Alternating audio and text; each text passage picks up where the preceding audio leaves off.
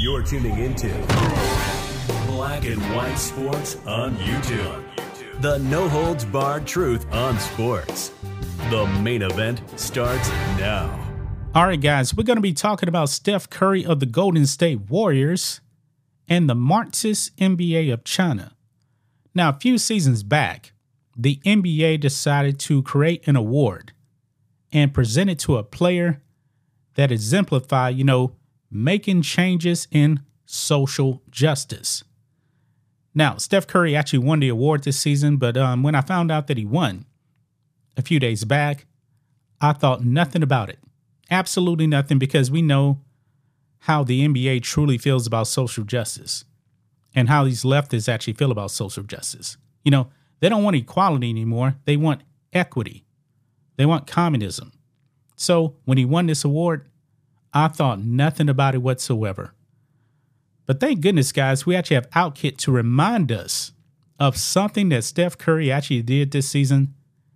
And to me, it was pretty much anti-social justice. Now, Steph Curry, pretty rich. Him and his wife and his kids, they have like a $30+ million mansion out there in the Bay Area in the People's Republic of California. And if you guys remember this from Outkick here, look at this. Steph Curry wins Social Justice Award in same year he opposed an affordable housing project near his home. Yes. So there was actually going to be affordable housing near his home for poor people, more than likely poor black people. And Steph Curry did the Dikembe Mutombo finger wag. He said, oh no, he didn't want poor black people near him. And the NBA actually decided to award Steph Curry this Social Justice Award. This is crazy here, but look at this. Steph Curry is the 2023 Kareem Abdul-Jabbar Social Justice Champion. Quote, Curry prioritizes uplifting communities by fostering equity, that marked his term, and creating access to opportunity. As a co-chair of former First Lady Michelle Obama's When We All Vote initiative, Curry uses his platform to drive voter registration, education, and turnout, most recently during the 2022 election season, said the NBA. In other words, weak-minded people, make sure you guys go out there and vote Democrat. That's all it is. We know that. That's all it is. And look here, it says, what communities does Curry uplift? Unfortunately, the NBA didn't say. But it certainly isn't communities lacking wealth. Yeah, the NBA is not going to actually tell you what Steph Curry actually did to earn this award. But guys, we got receipts.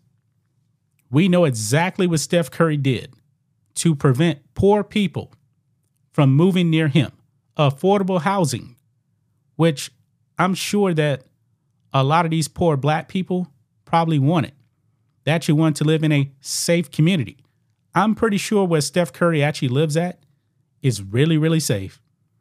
But you know what, guys? When social justice comes knocking at your door, Steph Curry wanted no part of that whatsoever.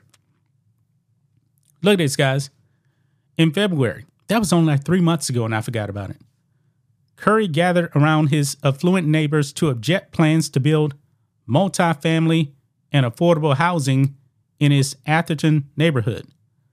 The city tried to increase accessibility to the neighborhood with multi-unit townhomes that average Californians could afford. Specifically, Curry and his wife, Aisha, raised an issue with townhouse development near their $30 million home. The Currys called it their, quote, backyard in a letter. This is what Steph Curry actually said, quote, we hesitate to add the, quote, not in our backyard rhetoric, the letter reads. But we wanted to send a note before today's meeting. Safety and privacy for us and our kids continue to be our top priority and one of the biggest reasons we chose Atherton as home. In the event the city rejected their request, the Currys asked, quote, "The town commits to investing in considerably taller fencing and landscaping to block sightlines onto our family's property." That's right, I remember that now. Steph Curry did not want these poor people being able to see into his backyard. Yeah. What social justice NBA does Steph Curry actually exemplify? I want to know that because he doesn't care about the poor people. Steph Curry did not want poor people in his backyard. Steph Curry had no interest whatsoever in helping any poor people. More than likely, many of them black. And these black people, guess what? They wanted a safe neighborhood. What better neighborhood than his neighborhood? I mean, guys, if you actually live next to a $30 million home, guess what? More than likely, that community is going to be very, very safe. But Steph Curry was worried about crime because he was assuming that these poor people were going to be criminals. And he wanted to protect the value of his home. These people are hypocrites, man. They are complete hypocrites. And the NBA awarded Steph Curry the Social Justice Award. Go figure, guys. You cannot make this up. You cannot make this up. You know what? Maybe the NBA decided to actually award Steph Curry this because he actually tried to push that poor people not be allowed in his neighborhood. You know what? The NBA is just full of hypocrites. These people don't believe in any type of social justice. None whatsoever. None. It's all a virtue signal, guys. That's all it is. It is nothing more than a virtue signal. And we all saw this coming, man. We all saw this coming. These people are complete and utter hypocrites.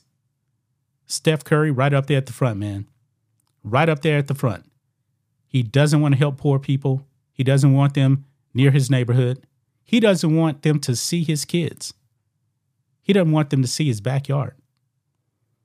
But the NBA thought that he's a social justice champion. Man, unbelievable, guys. That's just my thoughts on this. What do you guys think of this? Black and white sports fans, let us know what you think about all this in the comments. Make sure to subscribe to the channel. And we'll catch you next time. Thanks for watching the show. Be sure to like, comment, and subscribe. Be sure to tune in next time on Black and White Sports.